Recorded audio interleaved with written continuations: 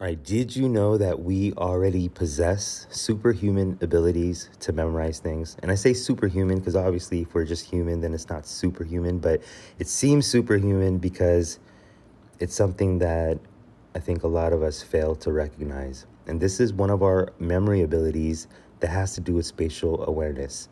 And today we are going to talk about how to improve our memorization skills by using spatial awareness.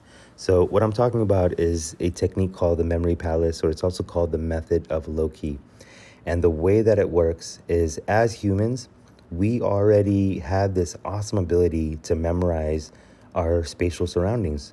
If you think about your childhood home, for example, I'm pretty sure you can remember where the kitchen is, where the living room is, and how to get around, and maybe things that are sitting on the counter. And this is imprinted into your mind. Same thing with going from maybe work to school. If you walk to school, then you might notice some areas on the way to school. So the playground, this funny looking mailbox that's sitting here, this trampoline that people have in their backyard. You'll have all these little discrete locations that are already imprinted into your mind, and you already have this memorized. And you have it memorized in a way that where you kind of did it effortlessly, right? You didn't really have to be like, okay, I have to walk past this mailbox every single day for the entire time that you were going to school. You kind of just figured it out and you imprinted in this into your mind. So the memory palace technique, it uses this ability that we already have.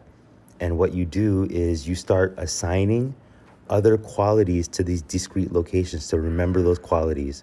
So for example, let's say that we wanted to remember a string of numbers or a formula. Let's just make it easy. Let's say that we want to remember the chemical compound for water, H2O.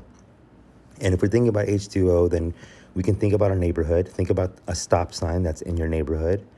And instead of the word stop, it just has the letter H. So now you have this imprinted into your mind. This is a stop sign that you can see has the letter H. You know exactly where it is. And then you walk over to the next discrete location. So this is obviously going to be different from all of us. But let's just say it's a mailbox, just to make it easy, because most people have mailboxes and stop signs in their neighborhood. So let's say it's a mailbox, and you come across this mailbox, and you want to remember 2. So make this mailbox as unique as possible. Maybe you shape it into the number 2. Maybe it has a purple 2 written at the bottom. You want to have something that you're attaching to remember this with something that's vivid and adds a lot of color. So not just color in the sense of purple, but color in the sense of letting your imagination fly. So maybe 2 also reminds you of the word tooth. So this mailbox is shaped like a tooth, and then it has the purple 2 at the bottom. And you're just adding all these different elements that will help you remember that too. So now you're walking from the mailbox, which is the H. You're walking from the stop sign, which is the H. Then you walk over to the mailbox, and there's 2 of them, and you remember 2. And then after you leave the mailbox, maybe you're going over to the corner store. And the corner store, it's a brand new corner store now, right? It's not exactly how you remember it. You remember the location, but all this corner store does is they just sell O's. That's all they do. They sell anything that starts with the O. It's like the O store. So they sell oxygen, they sell ounces, they sell just anything that starts with the O. So that will help you remember H2O. And now, if you're thinking about this, like you probably have a lot of locations memorized that are way beyond just 3 distinct landmarks, right?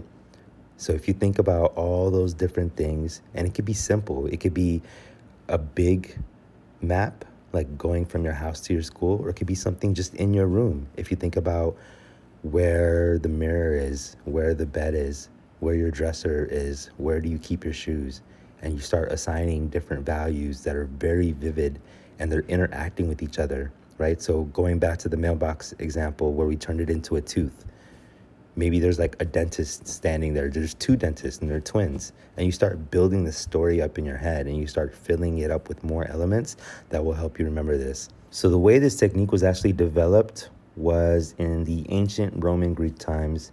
And there was this poet, his name is Simonides. I'm definitely sure I'm butchering that name up. I haven't heard it actually out loud. This is just something that I've read. So Simonides. And what happened is after he was reciting this poem, the venue where he was at collapsed and it killed every single person inside. And the damage was so bad that the people were unrecognizable. But Simonides was able to remember who is who based on where each person was sitting.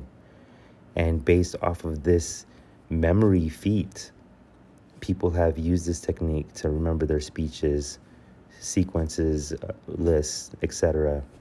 And now you know the technique as well. This is Robin Copernicus. Boom, bam, I'm out. Hey, so if you're a 6%er entrepreneur, here are 4 ways that I can help you right now. 1, hit that subscribe button and the bell so you can always stay up to date on the latest marketing strategies and tactics from this podcast. 2, find out how much of a natural born entrepreneur you are by taking the visionary quiz at robin.ws/quiz. 3, join the Visionaries Facebook group at robin.ws/group. And finally, 4, if you want to join the first startup accelerator that helps you skip investor funding, then go ahead and book a call with me at robin.ws/call.